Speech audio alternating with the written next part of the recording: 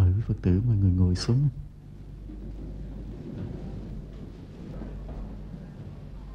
Nam mô Bổn Sư Thích Ca Mâu Ni Phật. Hôm nay chúng ta ngày cuối năm qua tới sang năm rồi mình mới gặp lại. Chúng ta nói đề tài hôm nay là bên lỡ bên bồi. Từ cái câu ca dao á, con sông bên lỡ bên bồi, bên lỡ lỡ mãi, bên bồi bồi thêm. Mọi người có nghe câu này chưa? Nghe rồi phải không? Thì hôm nay mình giảng coi nó lỡ nó bồi ra làm sao đi.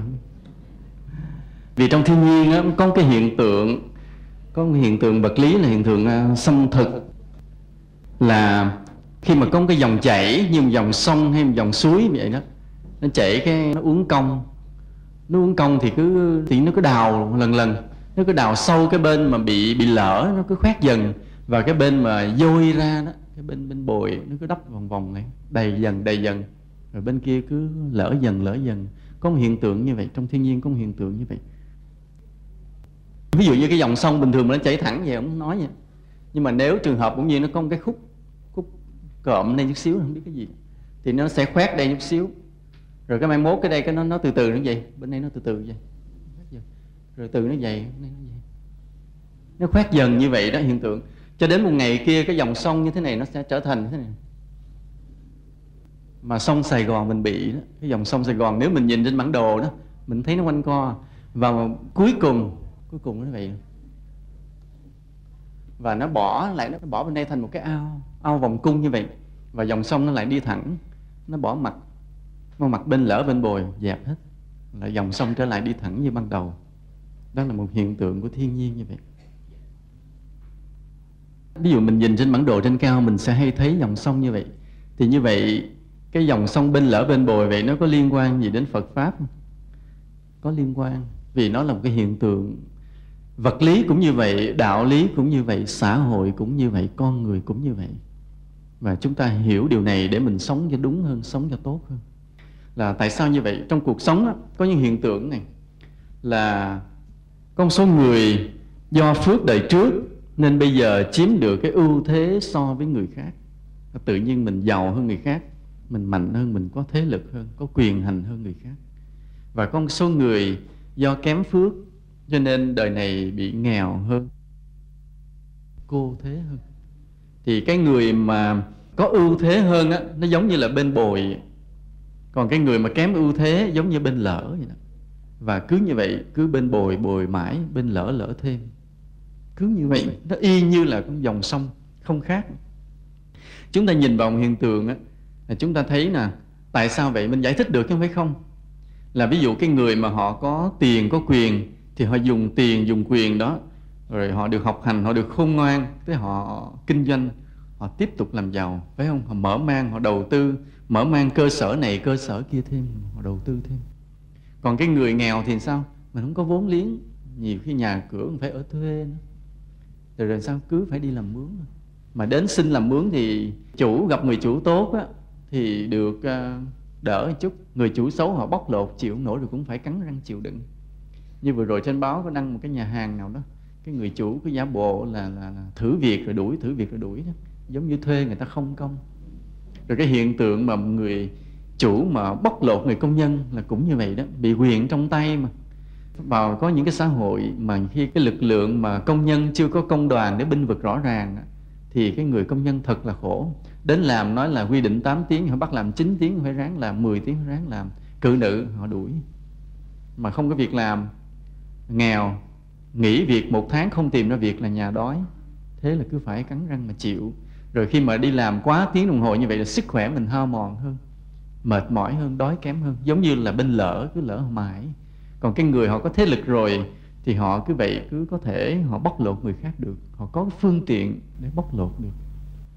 Rồi đó là mình nói cái người ác. Bây giờ không ác, giờ người đàng hoàng thôi. Một người là không phải bóc lột. Nhưng mà khi họ có một chút tiền, chút quyền rồi thì tự nhiên là họ có cái điều kiện để đầu tư, để làm ăn. Họ giàu dần dần. Là không bóc lột, nó vẫn đối xử tốt với công nhân á, nhưng mà họ vẫn giàu lên dần dần. Nghĩa là tiền trong xã hội cứ từ từ chảy vào túi những người đó. Từ từ chảy vào túi người đó. Nên có những người cứ giàu lên mãi. Khi ban đầu có vốn liếng làm cái đà rồi là cứ giàu dần giàu dần. Còn những người nghèo mà nếu không có phước, không may mắn, không cơ hội thì cứ nghèo suốt đời như vậy. Cái xã hội cũng như vậy. Như vừa rồi mình có cái hiện tượng mà thành phố mình có cái vụ nổi cộm đó, là vụ gì? Nó rõ giỏi Nam Cam. Thì cũng vậy đó. Tức là khi mà có được một thế lực rồi thì ông cứ tìm cách khống chế hết tất cả những băng đảng có sẵn, buộc là phải quy phục ông. Mà nếu không quy phục thì ông kêu công an đi bắt. Mà quy phục ông rồi thì công an không bắt. Hay như vậy. Thì đó là cái gọi là bên bồi bồi thêm đó. Cho đến cái ngày mà con sông nó chảy thẳng là ngày nào? 12 tháng 12 vừa rồi. Dẹp hết. Đó là bên lỡ bên bồi dẹp hết. Nghĩa là đảng lớn đảng nhỏ gì, như là bố già không bố già gì là dẹp hết. Đó là một ngày tới cái lúc nhân quả nó xử rồi thì con sông nó đi thẳng. Giống như là hiện tượng tự nhiên cũng vậy, trong cuộc đời cũng vậy. Trong cuộc đời á, ví dụ khi một người chiếm ưu thế mà họ hơi có ác, tức là họ có tiền, có quyền rồi họ ác, thì họ buộc người khác phải phục vụ họ, hoặc là họ có bóc lột, có trỏng đó. Thì nó tạo cái hiện tượng bên lỡ bên bồi rất nhanh, rất nhanh. Tức là họ giàu lên rất nhanh, mà cái người bị bóc lột á, nghèo đi rất nhanh, suy sụp rất nhanh. Thì như vậy cái ngày mà con sông nó chảy thẳng nhanh không? Cũng nhanh luôn.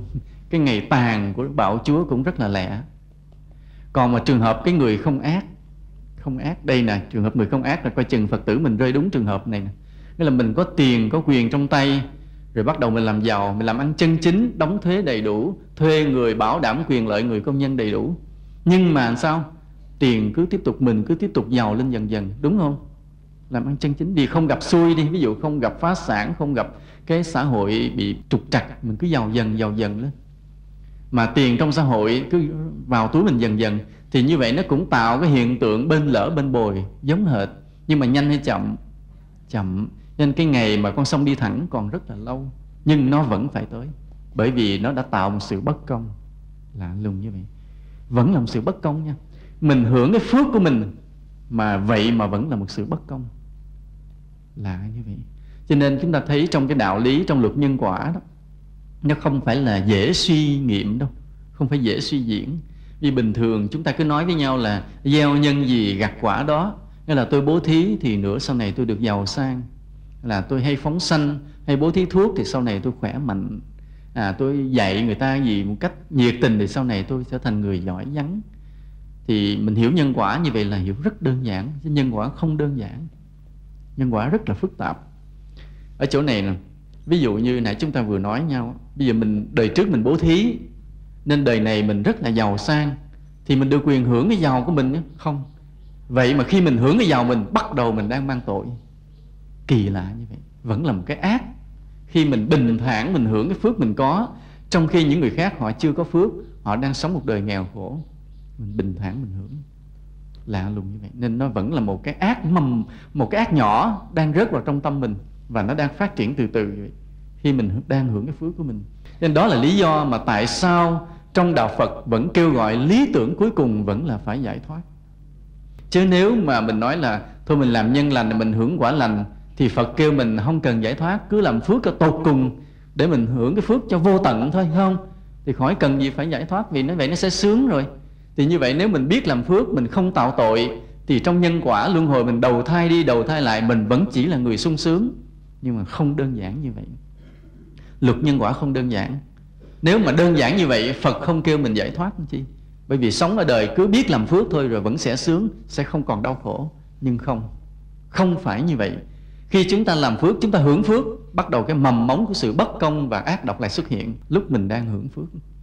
Chính cái tính cách hai mặt của phước và tội luôn luôn nó cứ đang xen qua lại như vậy. Trên cuộc đời này là như vậy, luôn luôn cái gì hai mặt, đau khổ và hạnh phúc nó cứ quyện với nhau vậy. Chính vì lý do đó mà lý tưởng cuối cùng mà Đức Phật dạy chúng ta vẫn phải là giải thoát. Dù một vị Bồ Tát nào cũng vậy, có lòng đối với chúng sinh cỡ nào cũng vậy, một ngày nào đó vẫn phải nhập Niết Bàn, nhường cái sự nghiệp giáo hóa này lại cho người đi sau. Không có một vị Bồ Tát nào vĩnh viễn mà dành cái độc quyền độ chúng sinh hết. Cho nên Đức Phật nào cũng vậy. Chúng ta xem trong kinh này, dù là công đức của vị đó tạo ra trong vô lượng, đến khi thành Phật là hóa độ chúng sinh vô lượng, vẫn phải có ngày nhập Niết Bàn. Ví dụ như ở cõi người này, Đức Phật Thích Ca mình coi như là đến tuổi 80 phải nhập. Ở những cái thế giới khác, tuổi thọ của chúng sinh ở đó dài cả mấy chục ngàn năm, thì Đức Phật nó cũng phải nhập Niết Bàn. Thì cái nhân quả là vậy, nên giải thoát vẫn là lý tưởng cuối cùng. Tuy nhiên cái lý tưởng cuối cùng đó mà được nêu sớm quá thì người ta dễ hiểu lầm và rơi vào ích kỷ thụ động. Như chúng ta như vậy, chúng ta chưa đủ phước, cái hạnh mình chưa đủ, đạo đức chưa sâu, là bao nhiêu cái công hạnh còn phải làm mà mình chưa có hoàn thành. Bây giờ cứ mở miệng nói giải thoát, rủ nhau giải thoát, cái tự nhiên đạo Phật mình toàn bộ thụ động hết, tiêu cực hết, mình không có làm lợi ích cho chúng sinh được nhiều, đạo Phật sẽ suy yếu dần dần. Nên nếu mình nói sự giải thoát quá sớm, nên vì vậy chúng ta biết cái lý tưởng cuối cùng vẫn là giải thoát, nhưng mà trên con đường đi đến đó chúng ta phải đi qua một cái giai đoạn là sống một đời sống vị tha, hy sinh vì chúng sinh, phải rất là tích cực, làm cho mạnh, làm cho nhiều, cho đến vô tận, để tích lũy cái phước cho mình, chứ không phải dễ. Còn nếu không, chúng ta rơi vào cái hiện tượng bên lỡ bên bồi rồi là bắt đầu mình thấy có cái ngày tàn của bạo chúa. Chúng ta nhớ, nhiều nói đùa nhưng mà hãy cảnh giác mình cái chữ ngày tàn của bạo chúa. Ví dụ ngày hôm nay mình thấy mình chiếm được ưu thế so với người khác, rồi mình ỷ vào cái ưu thế đó, mình cứ sống tới như vậy, cứ làm tới như vậy để tiếp tục tăng cái ưu thế của mình, là chúng ta đang rớt vào cái hiện tượng bên lỡ bên bồi. Đây là điều phải cẩn thận. Cái nhân quả đó, nó lẫn quẩn như vậy. Như chúng ta thấy cái dòng sông cứ tạo bên lỡ bên bồi, một ngày kia nó đi thẳng. Thì cuộc sống là một lúc nào đó cái luật nhân quả họ gạt đi, nó xử lý một cách công bình nhân ái lại, rồi gạt bỏ cái kẻ mà ưu thế và tham lam qua một bên. Tại sao chúng ta nói kẻ ưu thế và tham lam? Là bởi vì cái người có ưu thế mà hưởng cái ưu thế đó, lợi dụng cái ưu thế đó để lấn người khác, nên chữ ưu thế và tham lam dễ đi đôi với nhau. Ít có người nào trong cái ưu thế của mình mà lại nghĩ đến mọi người khác để làm san sẻ ra, ít có như vậy. Chứ đa phần là mình trong cái ưu thế mình hay lợi dụng nó tiếp để mình vượt lên, để lấn tiếp tục người ta, là thành cái ưu thế và tham lam. Một ngày kia cái dòng đời với cái luật nhân quả nó gạt phăng tất cả, nó tạo lại một sự công bình nhân ái cho xã hội được một thời gian, trước khi cái hiện tượng bồi lỡ mới xuất hiện. Đây chúng ta mới thấy cuộc đời vô thường là như vậy. Không bao giờ có cái sự công bình vĩnh viễn, cũng không bao giờ có cái bất công vĩnh viễn. Ví dụ như cái hiện tượng bên lỡ bên bồi này bắt đầu thành lập là đang bất công đó. Bất công một thời gian, rồi bắt đầu cái dòng sông đi thẳng, gạt bỏ cái bên lỡ bên bồi nằm một bên, đi thẳng lại. Nhưng mà có vĩnh viễn dòng sông nó đi thẳng không? Không. Một lúc nào đó có một cái cợn gì đó, cái gợn gì, một cái chặn, một cái cộm gì nó chặn một chỗ, tạo thành một cái bên lỡ bên bồi liền. Nghĩa là chỉ cần một khúc cây thôi, nó trôi, nó tấp bên một cái bờ sông thôi, cái nó làm cát tấp lại cho nó, phù sa tấp lại cho đó thôi, là bên đó bắt đầu nó bồi mãi. Và phía bên đối diện của nó bắt đầu khuyết từ từ, biết khuyết mãi. Ban đầu mình không thấy, mình thấy ví dụ cái gốc cây nó trôi, nó gá vào cái dòng sông đóng cứng ở đó, mình tưởng là bình thường, không có. Sự bất công đã bắt đầu, hiện tượng bên lỡ bên bồi đã bắt đầu. Như vậy đó, nghĩa là cái công bình của xã hội nó cũng chỉ một thời gian, rồi cái lại bất công xuất hiện. Bất công xuất hiện một thời gian, rồi sẽ có một cái điều gì đó nổi lên, dẹp cái bất công, nó tạo sự công bình xã hội lại. Rồi công bình thời gian, bất công cứ khởi lên lại. Đó là một cái điều phải nói là một bi hài kịch của cuộc đời của xã hội. Mà ở đây đó, khi chúng ta sinh vào cái cuộc đời này, chúng ta bị buộc mình phải đối diện với cái công bình hay cái bất công đó để chúng ta sống có trách nhiệm. Là tại sao mà chúng ta phải có mặt ở đây, ở cuộc đời trong cái luân hồi này? Vì sao? Vì chúng ta có gì? Có nghiệp, đúng. Chúng ta có nghiệp từ quá khứ, cho nên chúng ta bị lôi vào, cuốn vào cái dòng luân hồi này. Để làm chi? Để trả nghiệp, đúng. Mới được một nửa thôi, còn một nửa nữa để làm chi nữa? Một là để trả nghiệp, hai là để chúng ta học được một cái đạo lý từ cái dòng luân hồi vô tận này. Từ cái học được đạo lý này á, chúng ta phải thấy mình có cái trách nhiệm để giữ gìn cuộc đời này cho tốt đẹp, xây dựng cái thế giới này thành thiên đường, chứ không phải chỉ để trả nghiệp không. Cho nên chúng ta có mặt ở đây, chúng ta nhớ hai điều. Một là để trả nghiệp, hai là để học được cái đạo lý từ cái cuộc đời này. Nếu hai điều đó chưa xong thì vĩnh viễn chúng ta không ra khỏi luân hồi. Nếu là chúng ta không chịu trải nghiệm. Và nếu chúng ta không chịu học được cái đạo lý từ cuộc đời, chúng ta không ra khỏi luân hồi. Ví dụ thế nào? Ví dụ thế này. Ví dụ có một lúc nào đó chúng ta rơi vào cái cảnh khổ, như một người bị rơi vào cảnh nghèo túng đi. Đó là lúc mình đang trải nghiệm. Cái nghèo túng này đó là lý do tại sao? Lý do tại sao mình rơi vào nghèo túng? Thường thường mình hay nói là tại vì bỏng sẻn, phải không? Không phải. Đừng nghĩ rằng cái người nghèo là do nhân đời trước bỏng sẻn nha, không có đâu. Nói vậy oan tội nghiệp người ta. Có những con người rất tốt bụng, có những con người mà họ đang nghèo, nhưng nếu mà có tiền rớt vào tay họ, họ sẵn sàng bố thí giúp người khác liền. Họ không hề bỏng sẻn nhưng vẫn nghèo. Lý do tại sao? Lý do tại sao ai biết? Biết cái này một chút để mình biết sợ. Là bởi vì kiếp xưa đó mình làm phước nhiều lắm, rồi kiếp gần đó mình rất là sung sướng. Và trong cái sung sướng đó mình quên đạo lý, mình sống hơi phung phí, sử dụng đồng tiền không đúng. Cho nên đời sau nghèo cho biết thân. Nhân quả rất công bình. Nên có những người nghèo bởi vì đời trước xài phí, xài đồng tiền không chính xác. Đồng tiền rớt vào tay mình là của mình, đừng tưởng mình muốn xài gì xài nha. Xin thưa, không hề có chuyện đó. Đồng tiền rớt vào tay mình đúng là cái phước của mình đó, nhưng mà tiền đó là của cả cái đất nước, của xã hội, của thế giới, của nhân loại. Mình sử dụng làm sao cho nó thành cái đẹp cho thế giới thì mình được hưởng phước hoài. Còn mình xài bậy, mai mốt đồng tiền sẽ rời khỏi bàn tay mình đi. Cho nên có những ông giám đốc mà khi giàu, khi đang có nắm tiền trong tay, đã xài phung phí. Xài phung phí, mình nghe báo đăng hoài đó, họ đi những cuộc nhậu có mấy chục triệu, thuê một người mẫu để ngồi nói chuyện trong một tiệc nhậu trả 100 đô. Những cái xài như vậy thì sau này vào trong tù không có tiền để xài. Là như vậy. Cho nên có những người đời này nghèo, nhưng mà sự thực tâm họ rất là tốt. Chỉ vì ngày xưa lúc đang giàu không biết nhân quả, xài đồng tiền không chính xác, cho chỗ không chính xác, cho mua cái điều không đáng để mua, thì qua kiếp sau nghèo. Chúng ta xét lại mình nha, mai mốt có tiền cẩn thận. Thì đó là ví dụ bây giờ bắt đầu mình rơi vào chỗ nghèo túng này. Vì có một người nào đó nghèo, thì nghèo phải là trả nghiệp không? Phải trả nghiệp, phải không? Đúng. Mà có người kiên nhẫn chịu trả nghiệp, tức là sống trong cảnh nghèo đó, sống trong sạch.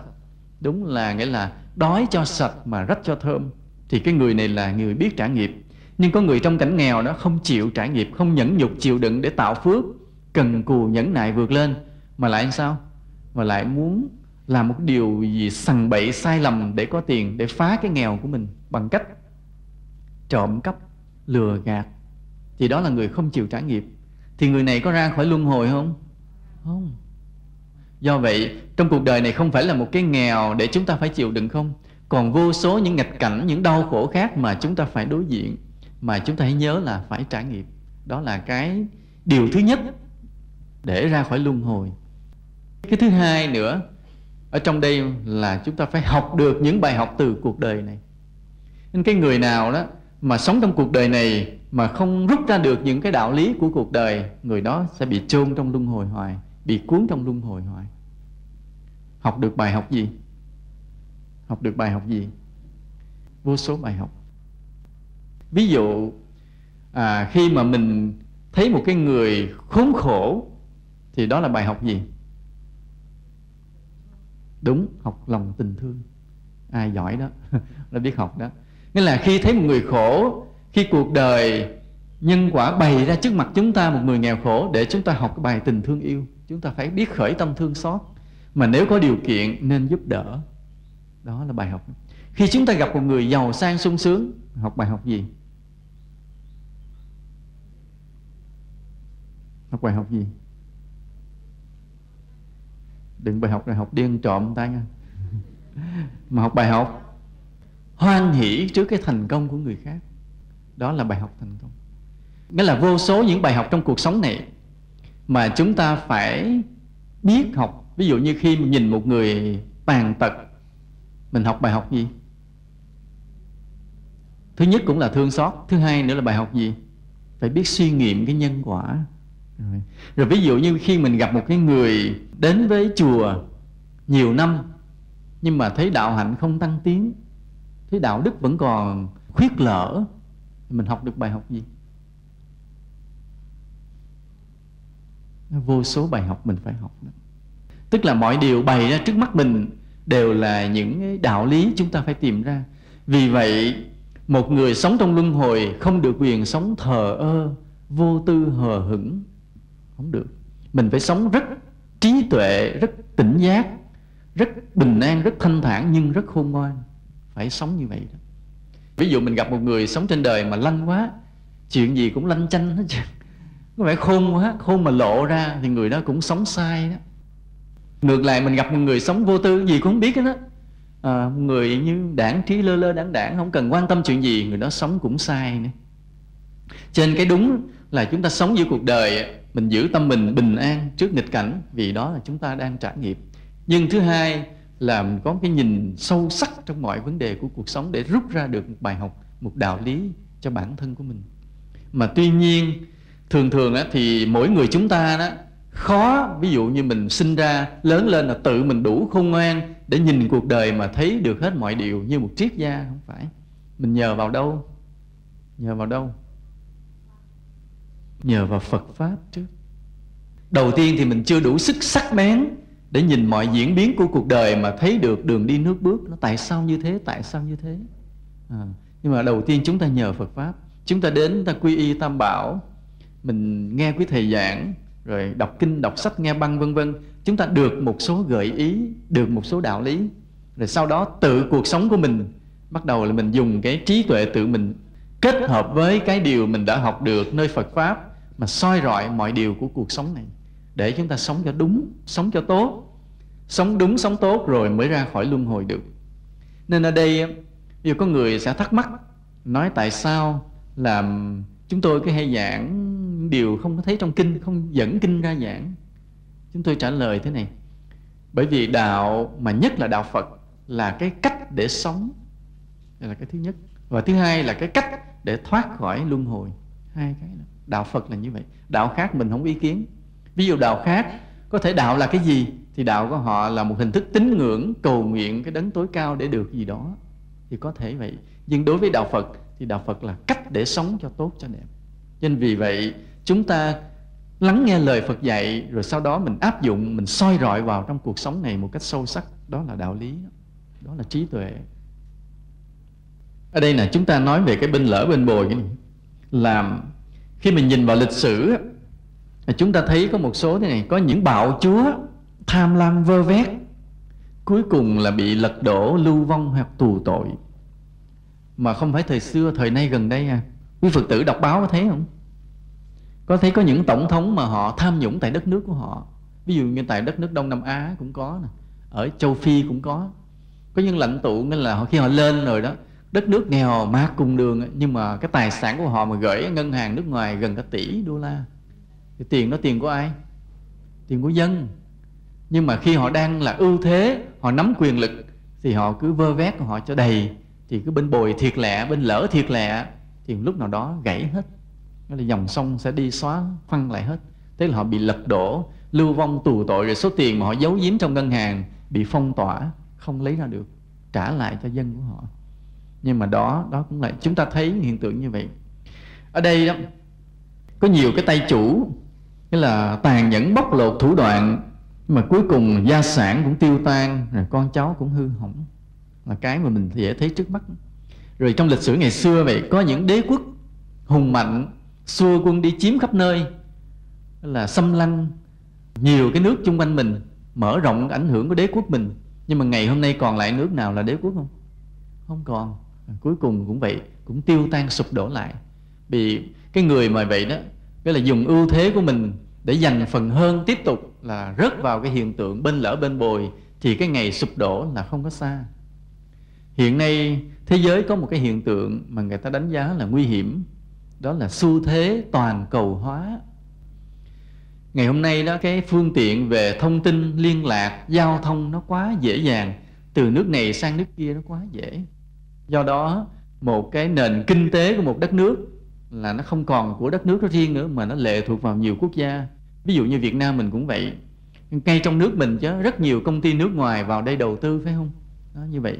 Cho nên là gọi là nước này nhưng mà sang nước kia làm ăn, vốn của nước này mà chạy qua nước kia, mà nước này nhưng mà tiền của nước kia đổ tới, vân vân. Nghĩa là thế giới nó đang xen, liên lạc, là nối kết, gắn bó với nhau chặt chẽ lại. là xu thế toàn cầu hóa đang đi tới dần dần. Thì khi kinh tế như vậy thì chính trị cũng bắt đầu đi tới như vậy. Là cái chính trị thế giới cũng bắt đầu, các quốc gia phải lệ thuộc lẫn nhau dần dần, chứ không thể có một quốc gia nào hoàn toàn độc lập được. Đó là cái xu thế toàn cầu hóa. Thì theo khoa học kỹ thuật, cái xu thế nó tới dần dần. Thì các nhà lãnh đạo các cường quốc thì mới họp bàn với nhau là để thúc đẩy cho cái xu thế nó tới luôn. Nghĩa là làm sao cho thế giới này giống như sớm thành một quốc gia luôn. Nếu mà thật ra thành một quốc gia thì nó lại hay, nhưng mà không phải thành một quốc gia mà trong đó là coi như mở tung cửa thị trường hết, không có biên giới nữa. Hàng nước này nó đổ qua nước kia đổ qua nước nọ, buôn bán tự do, không có thuế quan, không phải đi qua cửa khẩu chặn lại kiểm tra đóng thuế. Nên là các nước trên thế giới họ, nhất là nước mạnh, họ họp lại để họ kêu gọi thúc đẩy cái đó toàn cầu hóa hoàn toàn luôn. Thì có những cái người, những nhà hoạt động tự do đó, họ kéo nhau họ biểu tình trước những cái buổi họp của cái hội nghị tổ chức thương mại thế giới, những cái hội nghị nói về toàn cầu hóa, thì họ biểu tình rầm rộ hết. Mà những cái người biểu tình đó là vì sao họ biểu tình? Họ phản đối toàn cầu hóa. Bởi vì họ là những người có trí tuệ, những người có lương tâm. Họ biết rằng khi mà cái hiện tượng toàn cầu hóa đến quá nhanh, biên giới sụp đổ hết, thì cái hiện tượng bên bồi này nó xuất hiện ồ ạt liền, là các nước nghèo chịu không nổi. Ví dụ bây giờ mình nói thế giới là sụp đổ hàng rào thuế quan hết đi, thì bây giờ những cái nước nào mà hàng hóa sẽ bán được mạnh, bán được nhiều? Những nước nào?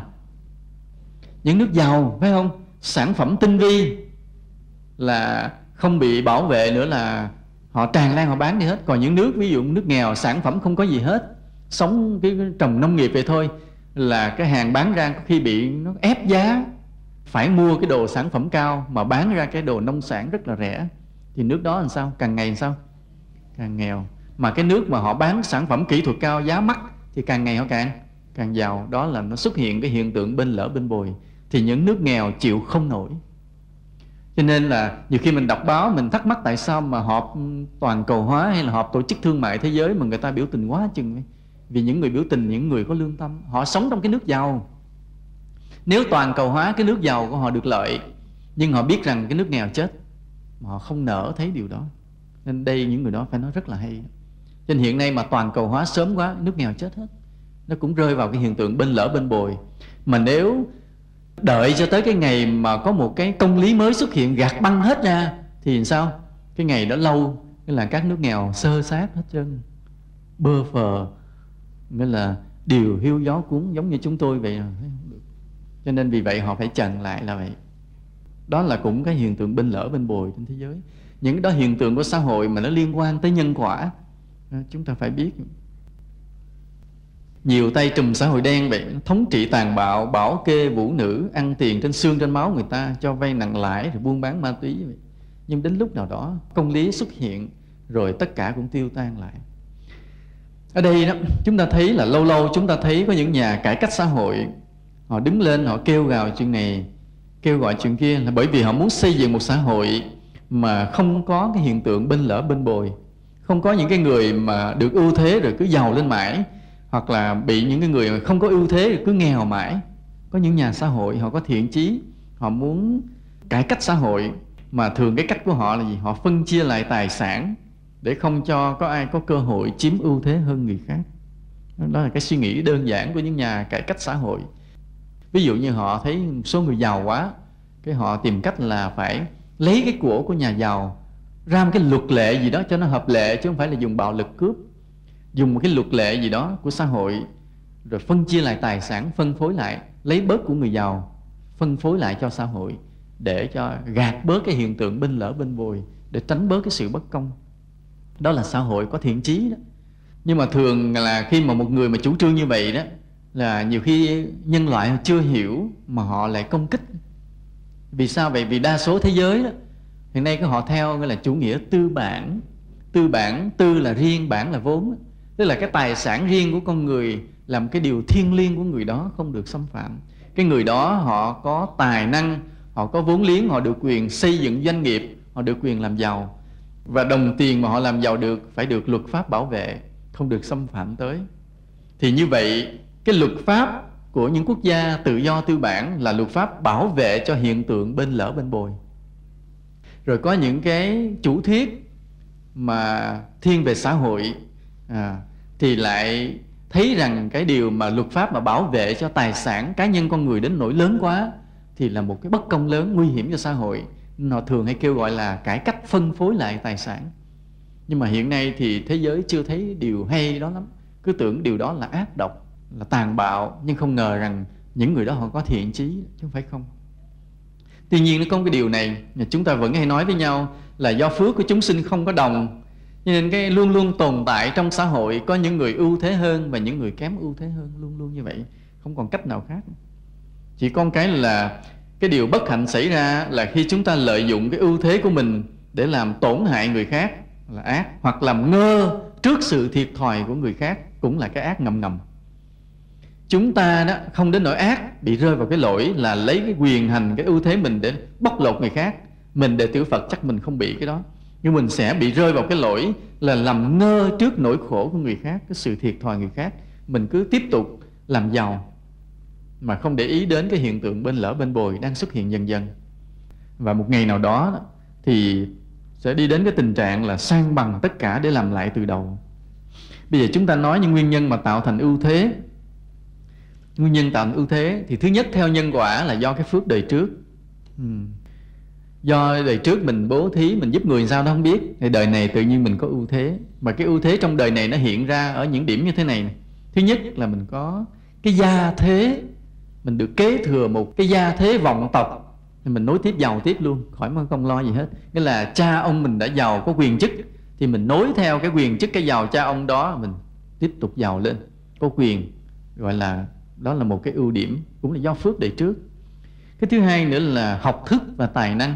Là đời trước mình có cái phước gì đó, nên đời này mình được học hành đến nơi đến chốn. Và do mình học hành đến nơi đến chốn, mình có khả năng nên mình thuyết phục được người khác nghe lời mình. Cái quan trọng của một điểm để gọi là ưu thế là mình nói người khác nghe. Cái cuộc sống này, cái phước người ta đo được ở chỗ nào? Cái phước mà đo cái phước của một người ở chỗ nào? Không, ở chỗ là mình nói người ta có nghe hay không, bao nhiêu người nghe mình nói. Đó, cái phước nằm chỗ đó. Thì muốn có cái đó mình phải sao? Một là phải thiệt là đẹp trai. Cái người đẹp nói người ta dễ nghe lắm, đúng không? Đó lý do tại sao mà phải chọn người mẫu, là người ta nhờ cái phước về sắc đẹp mà rồi bắt đầu được trả lương cao, nói người khác nghe, rồi lần lần có khi được đóng phim vấn đề đó. Thứ nhất là nhan sắc, rồi thứ hai là mình có tiền. Mình có tiền thì nói người ta nghe không? Nghe. Đó, bởi vậy ông bà mình có một câu là than thở đó, tay mang túi bạc kè kè đó, nói bậy nói bạ chúng nghe ào ào. Là đó đó, nghĩa là mình có tiền mình nói. Rồi thứ hai nữa mình có chức nói người ta dám cãi không?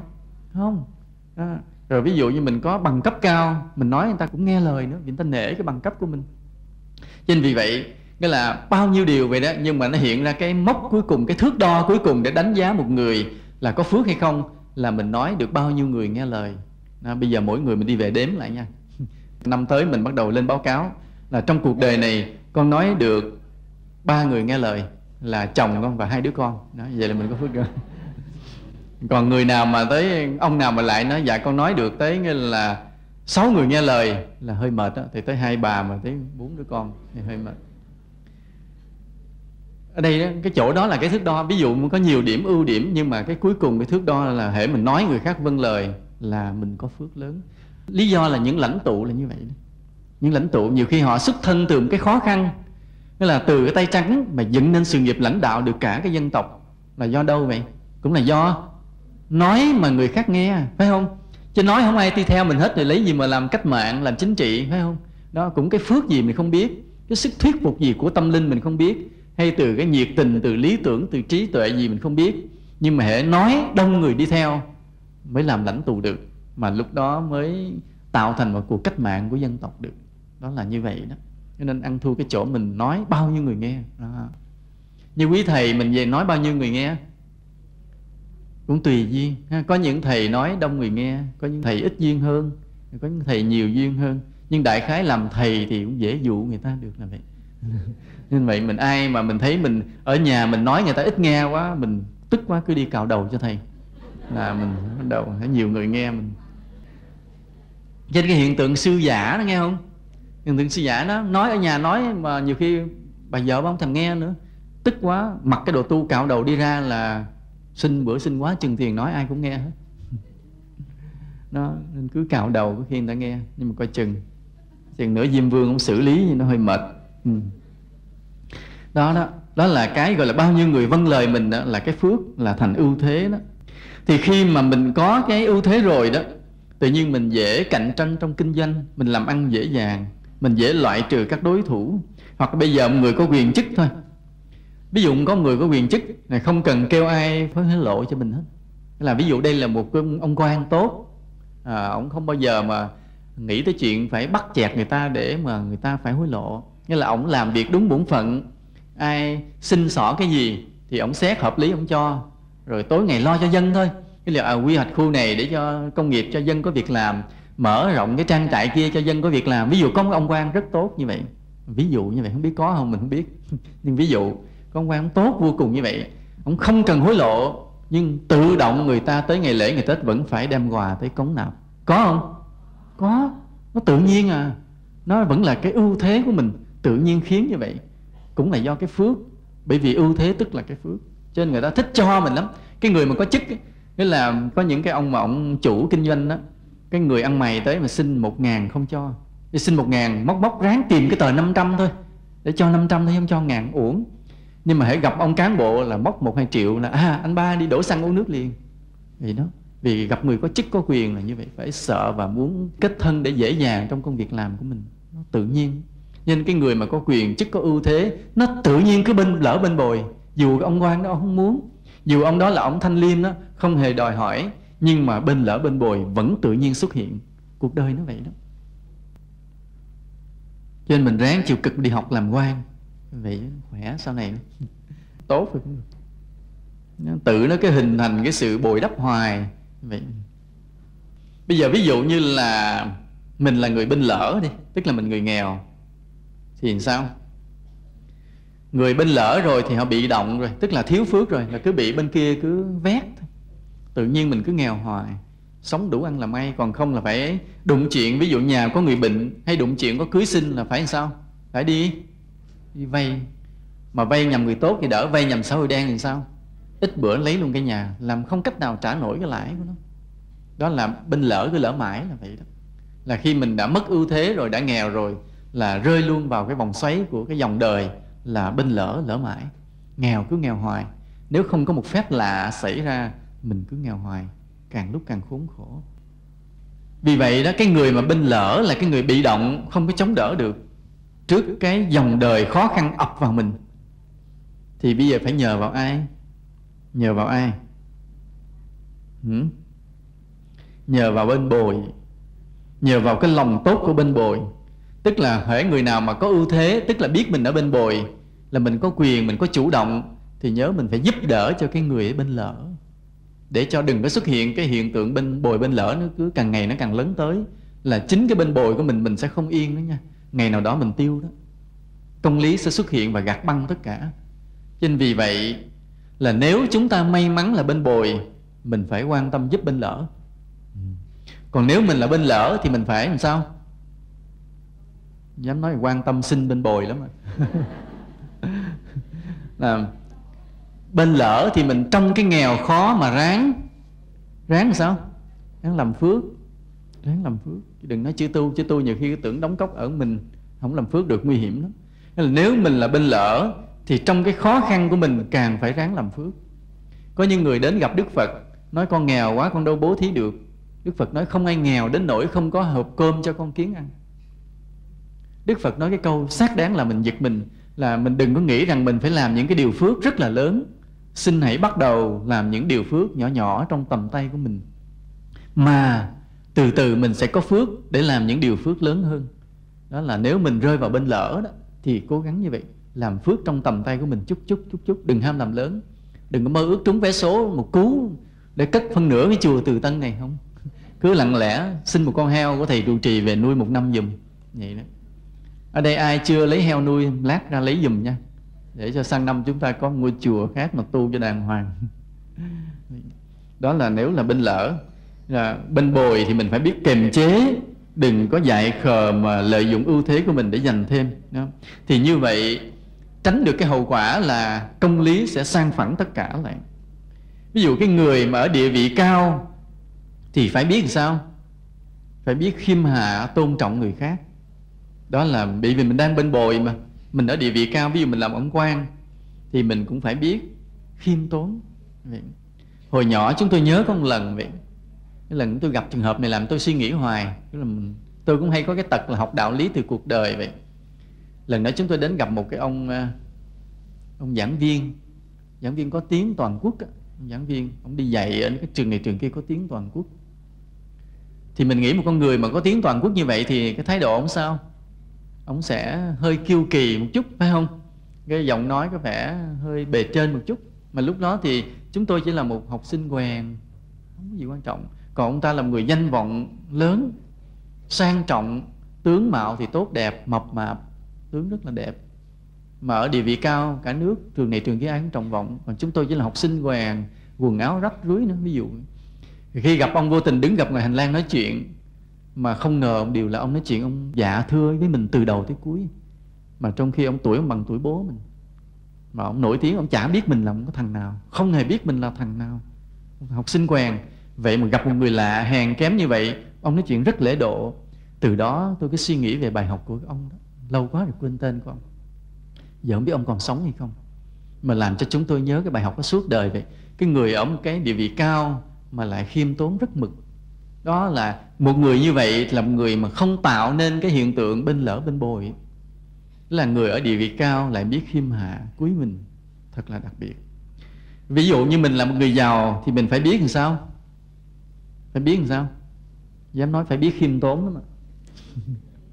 Rồi xin thưa, phải biết bố thí, phải biết cúng dường, phải biết cứu trợ, ủng hộ. Ví dụ những lúc mà nước mình có thiên tai, bão lụt vậy đó, phải biết san sẻ ra đó, chứ đừng có mà giữ mãi là hiện tượng bên lỡ bên bồi xuất hiện. Giống như dòng sông vậy, khi mà bên bồi mình gạt bớt nó đi thì nó không có đắp thêm nữa, nó không có tạo cái hiện tượng là khuyết dần để một ngày kia gạt băng luôn, không có. Do tự mình đã biết gạt bớt cái bồi của mình. Như vậy nếu mình là bên bồi. Ví dụ mình là một người có tài năng thì phải làm sao? Tức là cũng là bên bồi đó. Bởi vì trong một cái tập thể, trong cộng đồng, trong xã hội, mình có cái tài năng hơn người khác, tức là mình đã bên bồi rồi. Thì phải làm sao? Phải làm sao? Thì phải biết chỉ vẽ cho cái người kém hơn mình, để giúp cho họ làm sao? Họ phải giỏi lên. Đó. Tại vì cái người dở, người kém, tức là họ nằm bên khuyết rồi, bên lỡ rồi. Rồi mình cái ỷ mình có tài, mình dành hết việc, mình làm này làm kia, làm cho người ta đã yếu rồi, người ta càng yếu hơn nữa. Vì người ta không có điều kiện để mà làm điều này làm điều kia, thì người ta không có kinh nghiệm, người ta cứ dở hoài. Dở hoài. Nên nói người đó dở quá thôi, không giao việc, thì họ tiếp tục suốt đời họ dở luôn. Cho nên cái người dở mình phải chịu cực, mình chỉ vẽ kèm để cho người ta làm được việc, thì người ta mới giỏi lên dần dần được. Những quá quan trọng thì không dám giao, nhưng mà cái gì giao người ta được, chỉ vẽ kèm người ta được để người ta làm được, nên cố gắng làm. Đó, nếu mình là người có tài năng. Chịu không? Đồng ý không? Đó là cái công lý cuộc đời là vậy, lẽ phải cuộc đời là vậy. Rồi ví dụ mình là một người thành công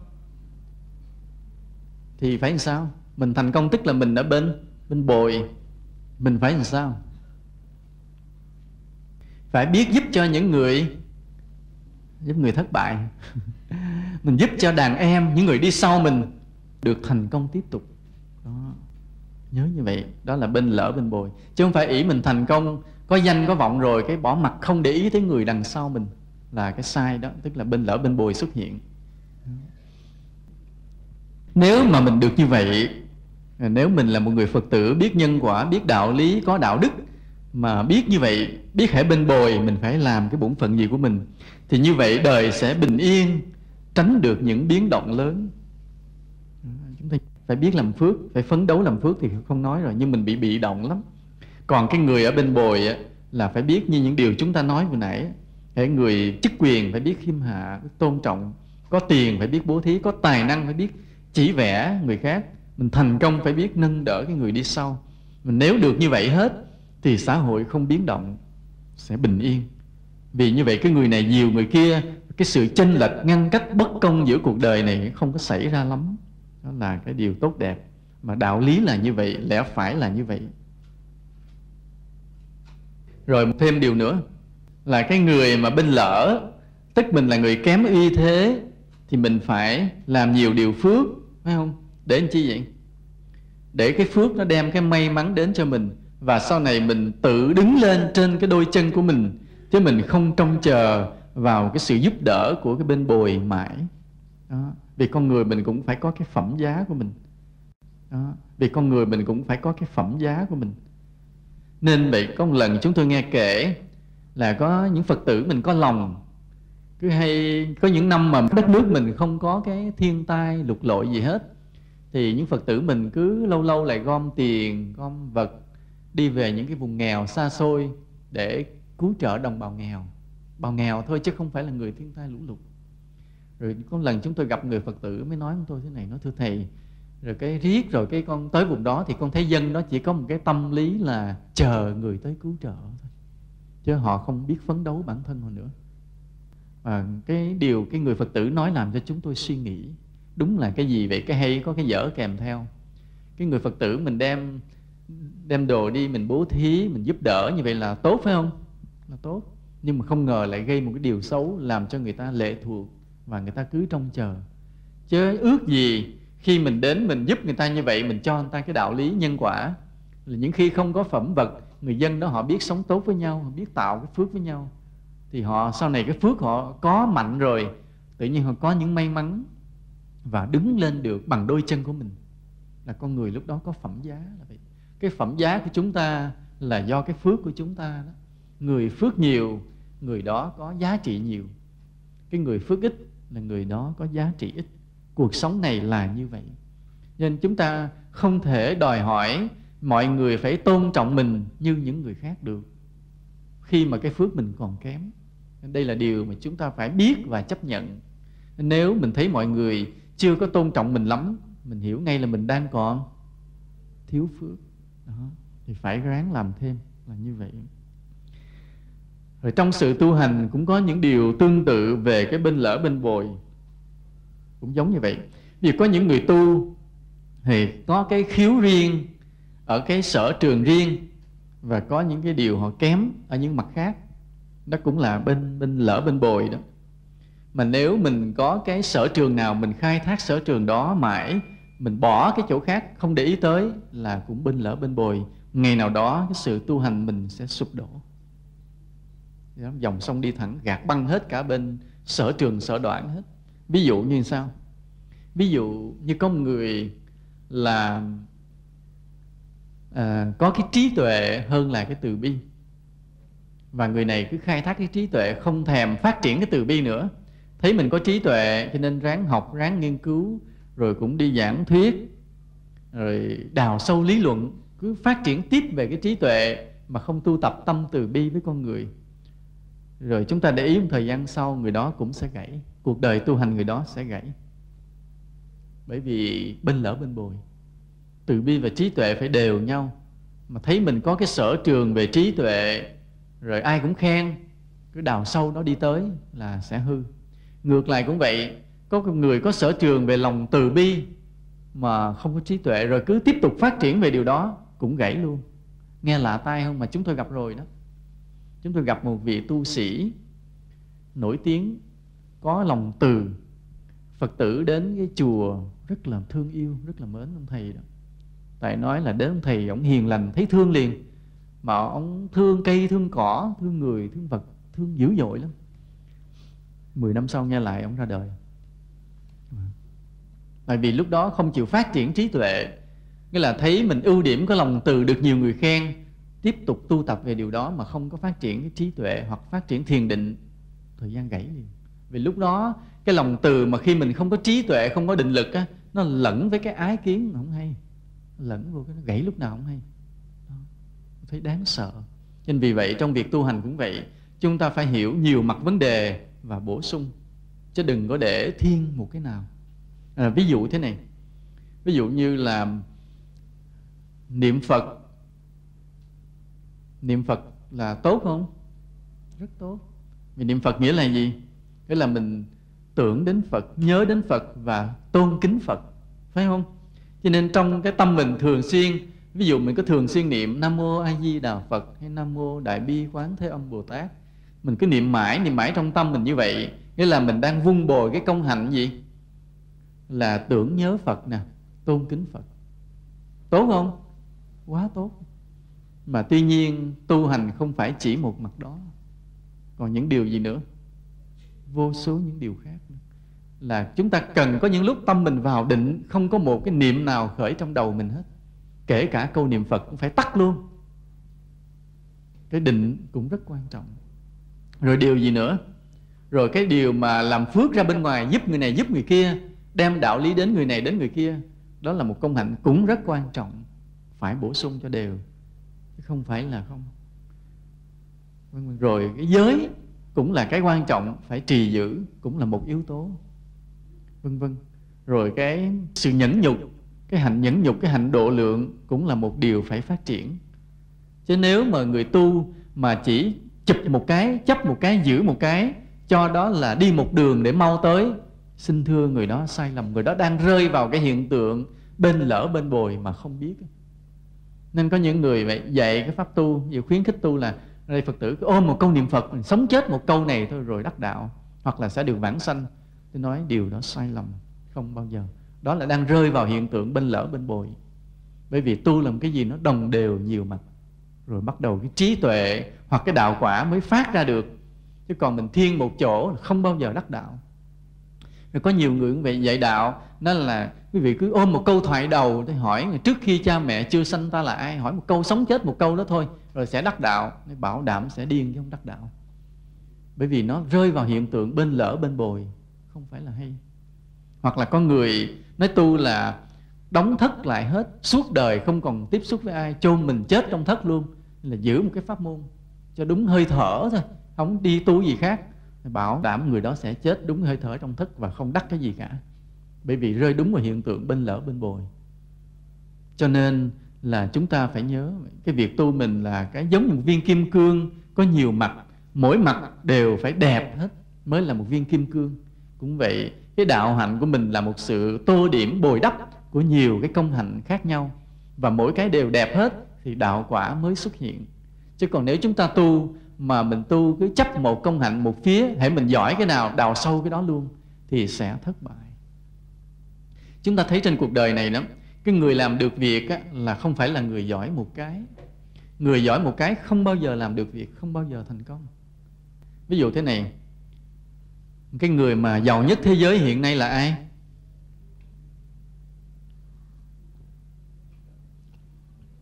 Bill Gates. Bill Gates tức là ông chủ hãng Microsoft. Thì ông giỏi mấy thứ? Giỏi mấy thứ? Đầu tiên là ông giỏi về tin học, computer trước, về lập trình cái nọ, giỏi về cái đó trước. Ông đâu thèm tốt nghiệp đại học. Ông học mấy năm rồi, ông thấy ông tự học được, ông bỏ đại học, không thèm tốt nghiệp đại học, ra bắt đầu làm ăn có tiền luôn. Nhưng mà khi có tiền rồi thì ông giỏi thêm cái gì nữa? Giỏi về kinh doanh nữa, là biết đưa ra sản phẩm nào, biết cạnh tranh làm sao, biết gài cái thế nào để mà thế giới phải tiêu thụ sản phẩm của mình. Tức là cái đầu óc kinh doanh. Tức là ngoài cái chuyên môn về nghề nghiệp còn thêm cái đầu óc kinh doanh nữa. Đó là mình mới biết ổng hai cái, mình ở xa mới biết hai cái. Chứ nếu ở gần ổng, nhiều khi mình biết ổng thêm mấy cái nữa. Ví dụ một con người có thể nói chuyện rất có duyên, có tài ngoại giao, hoặc có thể là biết khéo lấy lòng người. Ví dụ có thêm những số ưu điểm nữa, không phải không? Phải không? Ở đây chúng ta mỗi người nhìn lại mình, nhất là những người mà giàu có, để ý coi mình giỏi mấy mặt. Có khi nào mình giỏi một mặt mà được không? Không, không bao giờ người giỏi một mặt mà thành công trên cuộc đời hết. Ví dụ như nói là một cái người diễn viên thì không phải là chỉ diễn xuất không mà được đâu, còn phải rất nhiều ưu điểm khác mới trở thành diễn viên nổi tiếng. Rồi một thầy tu cũng vậy, nói là chỉ là tụng kinh gõ mõ giỏi được không? Không, phải đa tài như ông thầy trụ trì của mình trên này đó, mới giỏi vậy mới thu hút người ta được, không phải dễ. Con người ta vậy nên ông bà mình có cái nói, có hai câu ngược nhau. Ông bà mình nói hai câu ngược nhau là nhất nghệ tinh, nhất thân vinh. Nhưng mà có người phản đối, có người khác nói là bá nghệ hảo kỳ thân. Đó, cái người già già mới biết câu này. Bá nghệ tức là trăm nghề, hảo kỳ thân thì sẽ tốt cho cái bản thân của mình. Mình biết nhiều vẫn đỡ hơn là biết ít. Nhưng có người nói mình cái gì mình chuyên sâu thì sẽ thành công hơn là làm tạp nhạp mỗi thứ một cái. Hai câu đó mình phải suy nghĩ lại. Vị nào cũng nói đúng hết, nhưng mà mình sợ mình hiểu lầm thôi. Nhưng mà nói chung, khi chúng ta làm một điều gì chính thì chúng ta có những điều phụ. Thì trong cái việc tu hành cũng vậy đó. Nên cái người mà thiên về lý trí, khô khan quá thì tu như vậy thì chúng sinh không có gần gũi yêu mến. Nhưng người này phải quán từ bi để bổ sung.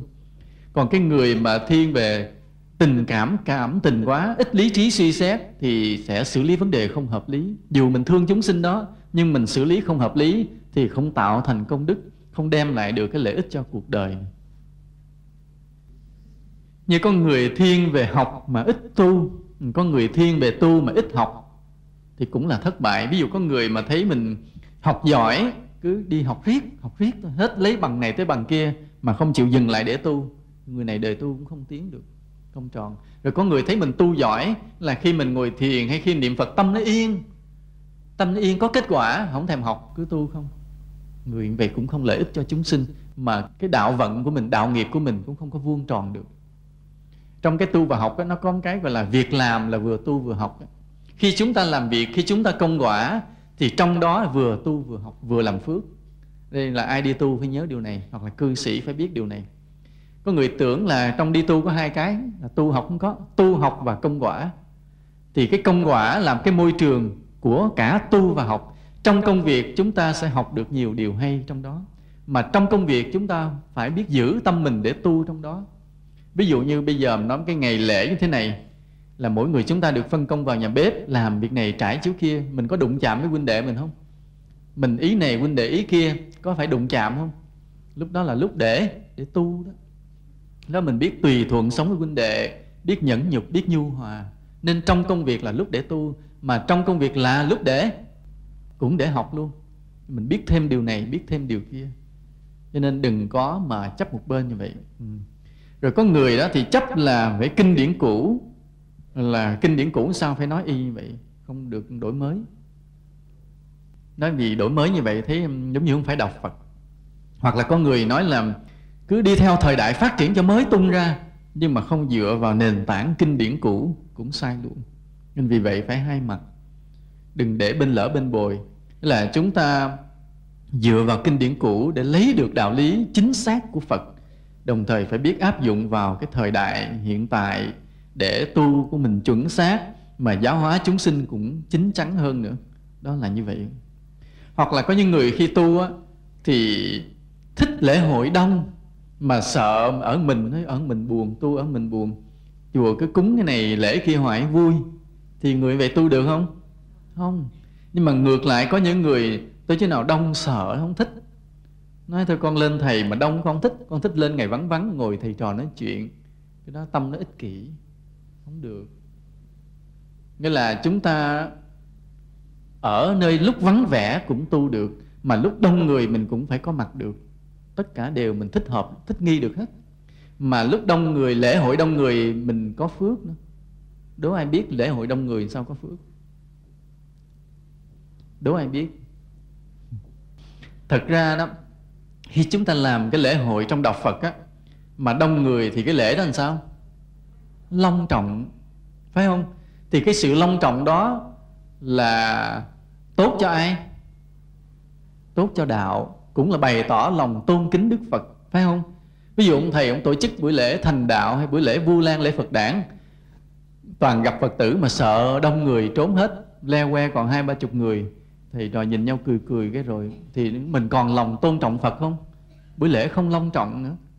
Nên vì vậy có những buổi lễ mà cần thiết chúng ta phải ráng đi, dù mà ráng đi như vậy, vì đó là làm cho buổi lễ long trọng, cũng là bày tỏ cái sự tôn kính đối với Đức Phật.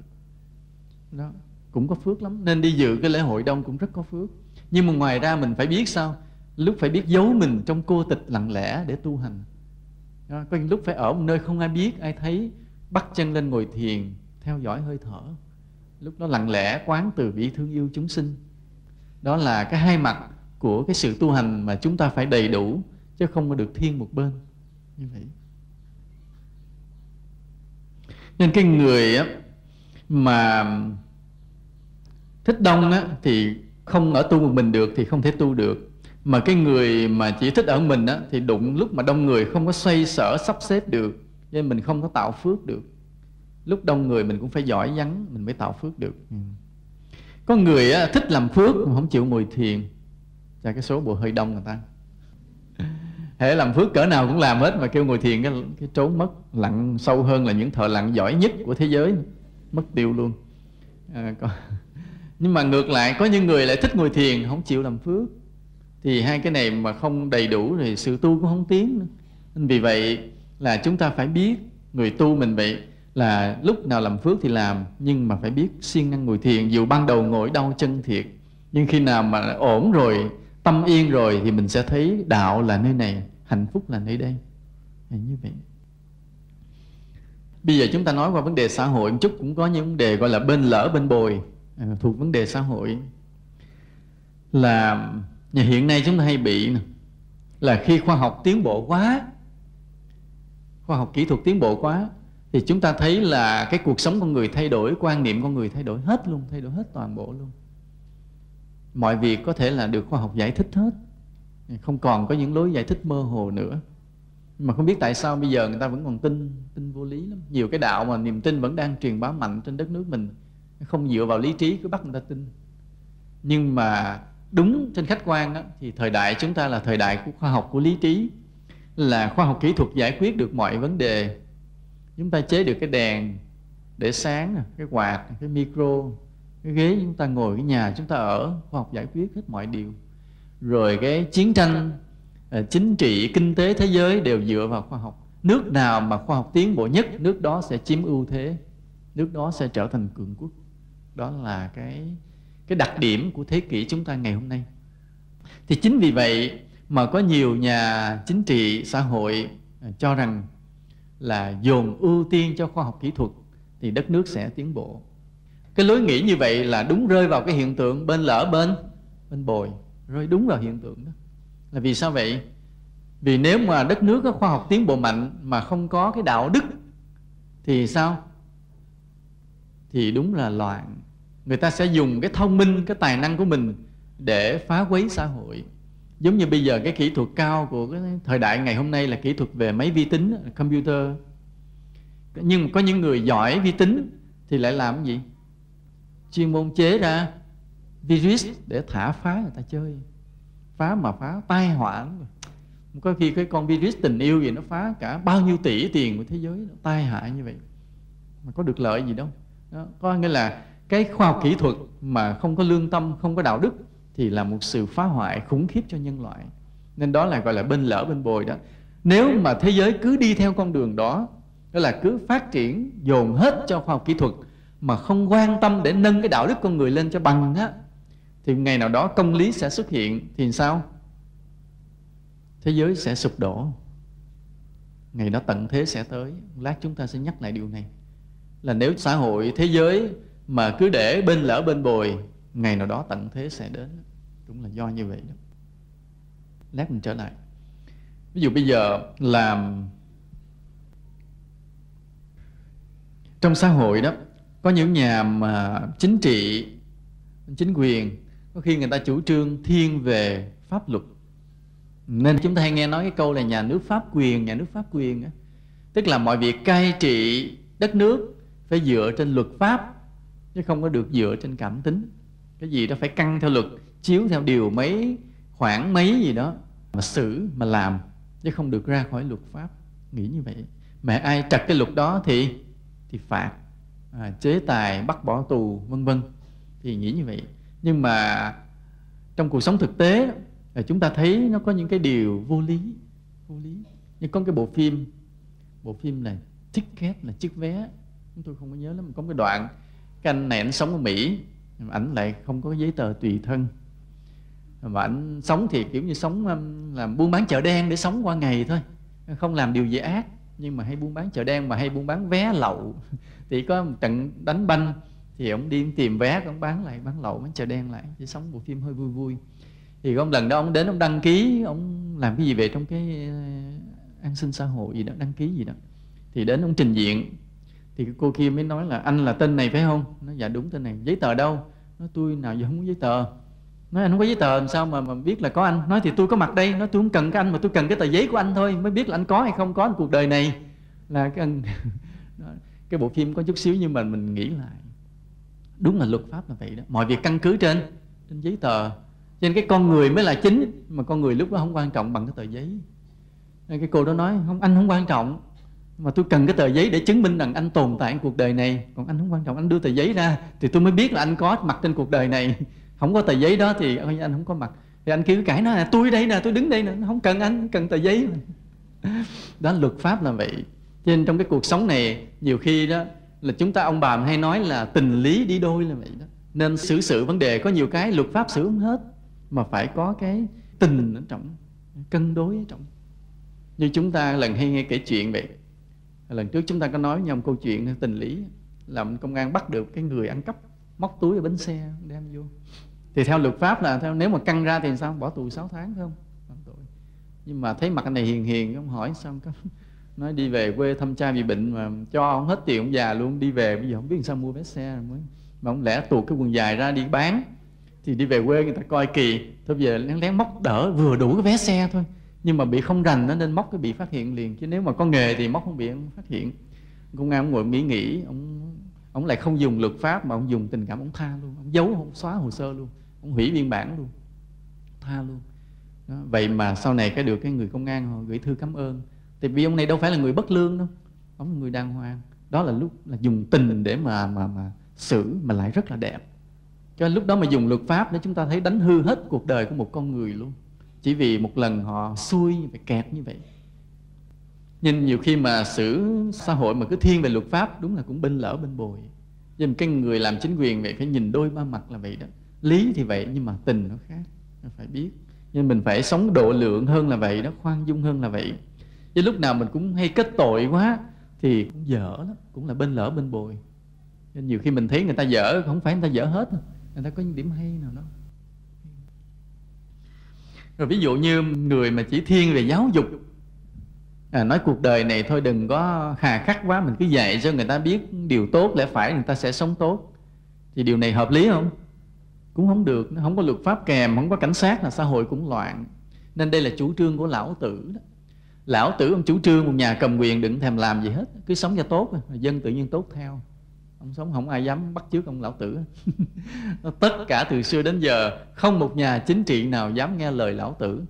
Nghĩa là khi cầm quyền không làm gì hết, cứ sống cho tu thôi, rồi dân sẽ tự nhiên tốt. Không có nhà chính trị nào dám liều, không một lãnh tụ nào dám liều. Thường người ta theo tuân tử là luật pháp cho nghiêm minh. Luật pháp phải nghiêm khắc thì mới trị dân được. Nhưng mà luật pháp nghiêm minh quá thì cũng là một cái dở. Cho nên chúng ta phải biết vừa giáo dục mà vừa là luật lệ nghiêm khắc, nghiêm minh. Nên khi chúng ta thấy, ví dụ khi mà nhìn xã hội, cái lớp trẻ cứ lo đua xe, là u đầu sức tráng chảy máu chết chóc, rồi cái lớp trẻ đi lạm dụng ma túy, ghiền ma túy, rồi đi cướp bóc đủ thứ hết, thì lúc đó cái người đó nếu mà thiên về luật pháp cứ nghĩ là phải tuyển thêm công an, đào tạo thêm lực lượng an ninh để mà bắt cho hết cái đám đó, cho nó sợ không có dám phạm tội nữa. Được không? Không, càng trị càng loạn, cứ càng căng thẳng thì lại càng loạn. Nhưng mà nếu chúng ta biết kết hợp với giáo dục, một mặt luật cho nghiêm, nhưng một mặt coi lại cái giáo dục ở gia đình và học đường, coi tại gia đình tại sao không có dạy con được, thì mới phát hiện ra là có nhiều cái cặp vợ chồng lấy nhau mà không hề biết là lấy nhau rồi để làm gì. Chỉ yêu quá là lấy thôi. Rồi hỏi lấy rồi có con dạy sao? Nói dạ chưa biết. Rồi ví dụ con ngoan con hư rồi nuôi dạy sao biết không? Nói không, dạ chưa nghe nói gì trơn á. Thế yêu quá rồi phải đòi ông bả cưới cho được, còn không đòi tự tử nên ông bả cho cưới luôn. Bây giờ từ từ tính. Rồi cái đẻ con ra không dạy cho kỹ. Rồi tới chừng vô trong nhà trường thì hỏi các giáo viên là dạy học sinh sao? Nói bây giờ phải lo dạy để thi học sinh giỏi. Nói còn đạo đức nó sao? Nói đạo đức để nhà lo. Nhà thì nói trường lo. Vì nhà trường gặp nhau lại thì để công an lo. Nên cuối cùng xã hội loạn. Nên vì vậy chúng ta phải cân đối nhiều mặt, vừa luật pháp nghiêm minh mà vừa cái giáo dục, cái tư cách nhân cách từ gia đình học đường. Nói mà cái giáo dục nhân cách từ gia đình đó, đây là một điều đau của dân tộc mình. Mình nói ra câu này có lẽ là nhiều người phản đối. là đất nước chúng ta không biết là có lẽ qua nhiều năm tháng, nhiều thế kỷ chiến tranh, loạn lạc, bị ngoại thuộc, cho nên cái truyền thống giáo dục của gia đình mất. Rất ít có những gia đình nào mà cha mẹ có một đường lối dạy con hoàn chỉnh, dạy con trong đời sống, trong từng bữa ăn, kiểm soát từng ly từng tí, nghiêm khắc buộc con mình phải có một cái đời sống tốt đẹp. Không có, hầu hết không có. Chiều con thì có, thả đi trường thì có, vui chơi có, nhắc con, dạy con rất ít, rất ít. Chúng tôi kiểm điểm lại rất ít. Những điều mà chúng tôi quan sát được trong cuộc sống, khi quan sát đến gia đình này đến gia đình kia, thì hầu hết đều thấy rằng cha mẹ không hề có đường lối dạy con. Cho nên có lẽ sau này là nhà nước Việt Nam nên ra một cái luật là nếu muốn cưới nhau thì hai người đó phải tốt nghiệp, phải có một cái chứng chỉ, một cái bằng về dạy trẻ. Phải có một cái bằng về dạy trẻ mới cho hôn nhân. Nhưng mà sau đó sẽ có hiện tượng gì? Bằng giả. Tiếp tục bằng giả để mà cưới cho lẹ thôi, chứ mà đi học mệt quá, thôi kiếm cái bằng giả cho rồi, giống như lái xe vậy đó, xong chuyện. Nhưng ngày nào đó có lẽ mình phải có một cái luật như vậy, để cho những cái đôi yêu nhau phải chịu khó đi học cách dạy con, cách sống với vợ với chồng cho tốt, rồi bắt đầu mới cho cưới. Chịu không? Chịu không? Bây giờ già rồi, giờ nó lắm trẻ kìa, trẻ đó.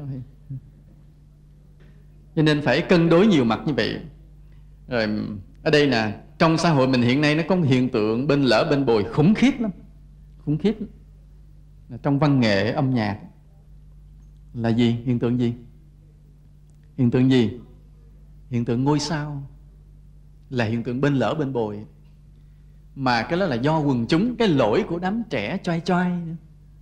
Hay là thích Lam Trường nè, bữa nào không có Lam Trường là không đến coi. Vì vậy mà cái cách xê của những ngôi sao mà nổi tiếng nó quá mắc, nó lấn hết toàn bộ của những cái ca sĩ khác. Tức là một ca sĩ khác hát một bản nhiều khi được ít tiền, vài trăm ngàn, nhưng mà cái buổi đó là một cái ngôi sao ca nhạc phải mười mấy triệu họ mới chịu hát. Rõ ràng là bên lỡ bên bồi, thấy không? Mà ngôi sao ca nhạc họ thỏa mãn với điều đó, họ chấp nhận cái bên lỡ bên bồi đó, mà họ không thấy một ngày nào đó công lý sẽ sang phẳng tất cả. Ngày nào đó họ sẽ bị một cái gì đó sụp đổ luôn, không còn hát được nữa. Đó là bên lỡ bên bồi. Nhưng mà tại sao vậy? Cũng lỗi là tại quần chúng. Là thấy người ta mê ngôi sao, cái mình cũng mê cho nó có vẻ modern với người ta, chứ không nhận định được giọng hát nó hay thật sự hay không. Có những giọng hát không phải hay lắm, nhưng mà vì thấy nhiều người mê thôi mình cũng giả bộ mình mê luôn cho modern, chứ không mình đi khác người ta nói mình dở. Đâu có ngờ là cái giọng hát đó là không hay. Không hay. Mà chỉ do lăng xê và do nhiều người ái mộ rồi cái hùa theo, biến người đó thành sao. Có những người hát rất dở mà vẫn là sao. Đó là lớp trẻ. Còn cái lớp ví dụ cái người lớn tuổi, người ta có cái tai nghe nhạc, người ta nhận định cái giọng hát nào hay hay không hay thật sự, là biết đánh giá. Nên người ta không có bốc đồng chạy theo những ngôi sao ca nhạc cái kiểu đó. Cho nên cái hiện tượng mà lớp trẻ có đổ xô dồn cái sự mê thích của mình đối với một ngôi sao, đó là hiện tượng của cái trình độ xã hội đang thấp. Trình độ nhận thức về nghệ thuật của xã hội mình đang rất thấp trong cái giới trẻ, không phải là hay. Ở đây có ai mê mấy cái trường gì đó không? Anh có cái bài báo nói bây giờ thấy mấy cái trường của bộ dễ nổi tiếng, cái tôi cũng làm ca sĩ, đặt cái tên là Đoạn Trường. Đó là hiện tượng bên lỡ bên bồi. Ngày nào đó công lý sẽ làm trở lại. Bây giờ mình nói cái điều này bằng nhau, điều kia bằng nhau, nhưng mà riêng vấn đề thiện ác thì không được không có được nói thiện nhiều quá không được, phải để cho nó ác một chút. Nói vậy là sai. Là tại sao vậy? Ai biết? Tại vì trong xã hội, trong cuộc đời, điều ác luôn luôn có khuynh hướng chiếm ưu thế. Hãy nhớ điều đó. Nghĩa là chúng ta buông lỏng chút xíu là điều ác chiếm ưu thế liền, chiếm tuyệt đối liền, khống chế xã hội liền. Còn nếu chúng ta quyết tâm tiêu diệt điều ác, phải làm cho điều thiện phát triển tối đa trong cuộc sống này, phải cho điều ác bị tận diệt bằng cách vừa là giáo dục mà vừa là luật pháp cho nghiêm khắc, thì điều ác có chấm dứt không? Có không? Không.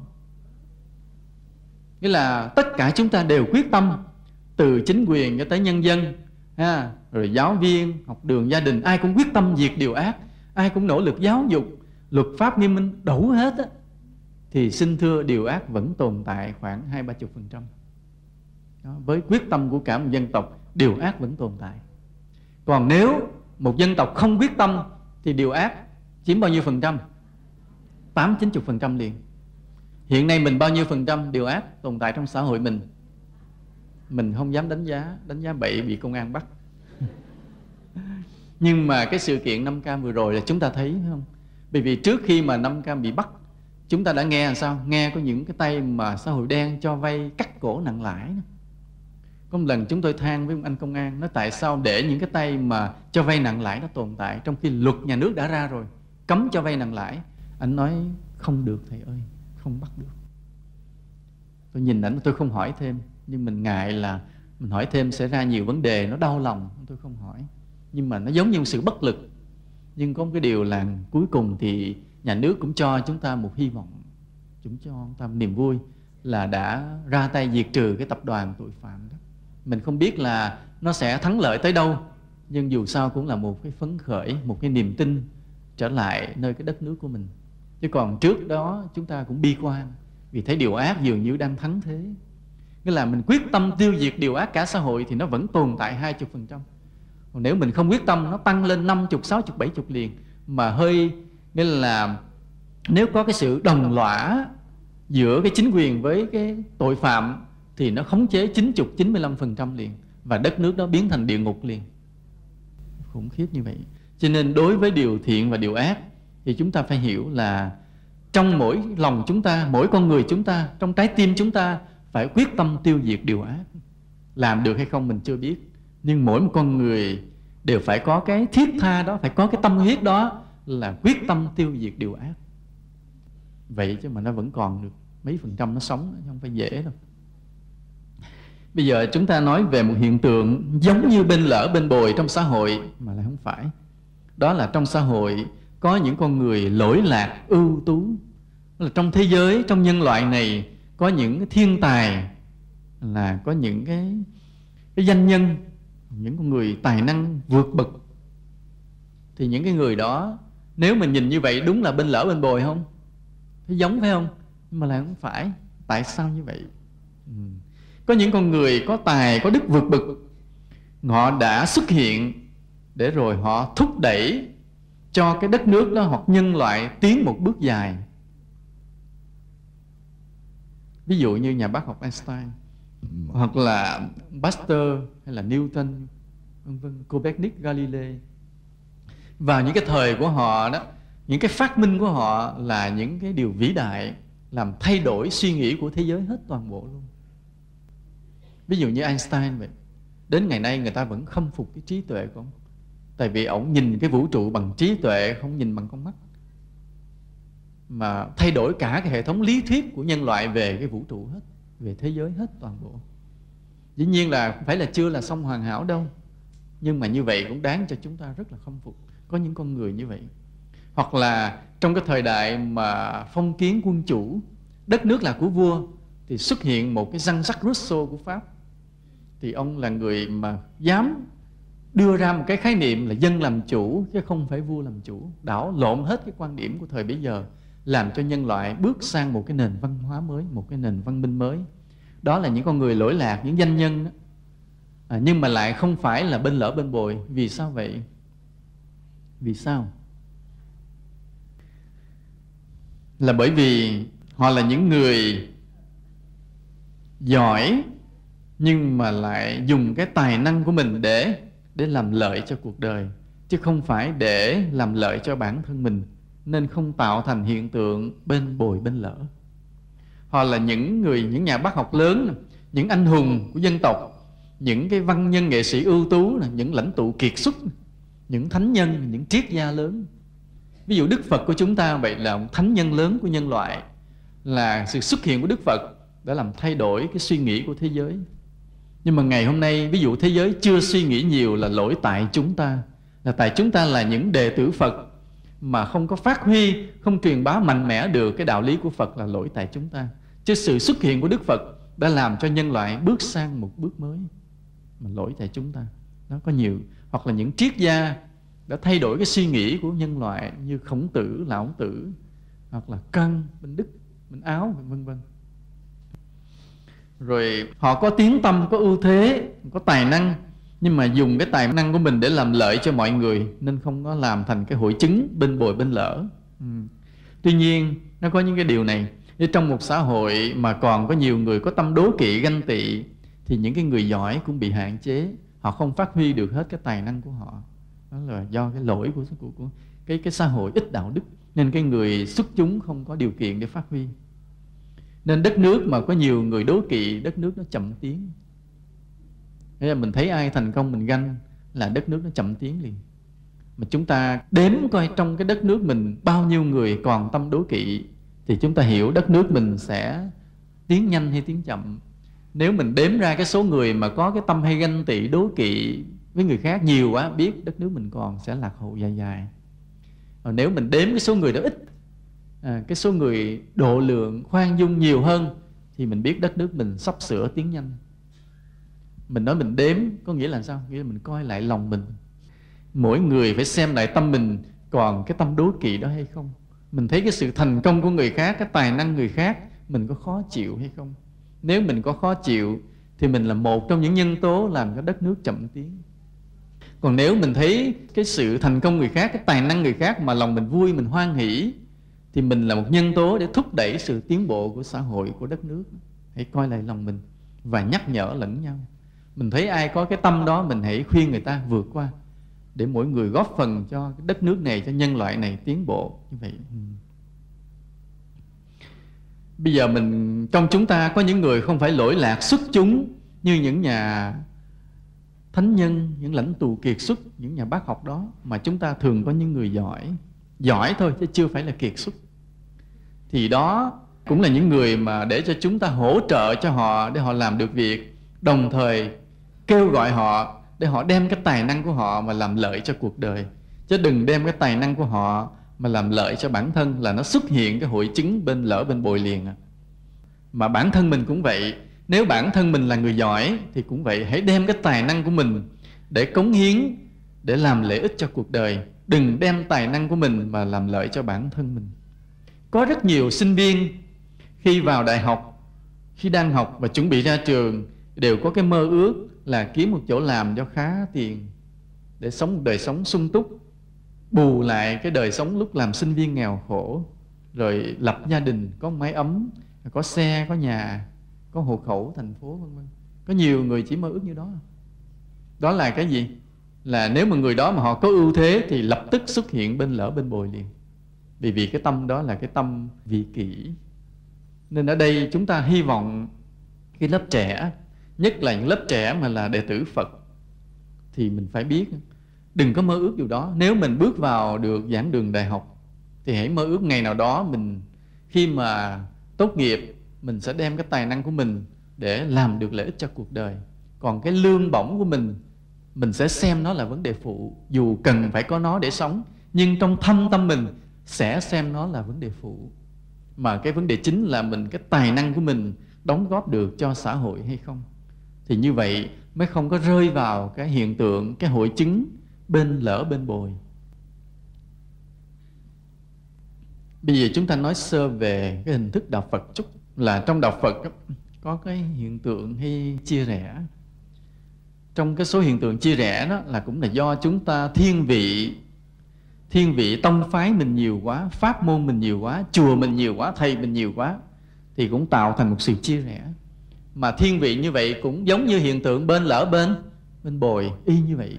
Nên vì vậy cái người tu trong đạo Phật, dù là tăng ni hay Phật tử, chúng ta nhớ phải nhìn toàn bộ đạo Phật là như một cái mái nhà chung. Mình đừng có quá thiên vị tông phái mình, vì ngày xưa Đức Phật không có tông phái. Ví dụ ông thầy mình quy y với ổng, mình kính ổng thiệt, mình thương ổng thiệt, mình cưng ổng thiệt. Nhưng mà trên thế giới này còn nhiều ông thầy cũng rất là tốt, cũng đáng để cho mình cưng lắm. Thầy nhớ vậy. Giờ chúng ta nói một cái hiện tượng tận thế, cũng là cái kết quả của cái bên lỡ bên bồi. Dù khi mà cái ác mà chiếm ưu thế tuyệt đối rồi thì thế giới này sẽ tận thế. Nếu trên thế giới này tiếng nói của những thánh nhân không còn được ai lắng nghe nữa, và người ta cứ sống theo cái bản năng ích kỷ độc ác của mình, tham lam thù hận của mình, và người ta cứ giết hại nhau, làm những điều tội lỗi mờ ám tràn đầy khắp nơi hết, thì tự nhiên sẽ có một cái tai họa ập xuống tiêu diệt hết cái trái đất này, để tạo lại cái loài giống mới, những con người mới. Đó, chúng ta nhớ, nếu mà cái ác chiếm ưu thế rồi, công lý sẽ xuất hiện để xóa tan tất cả.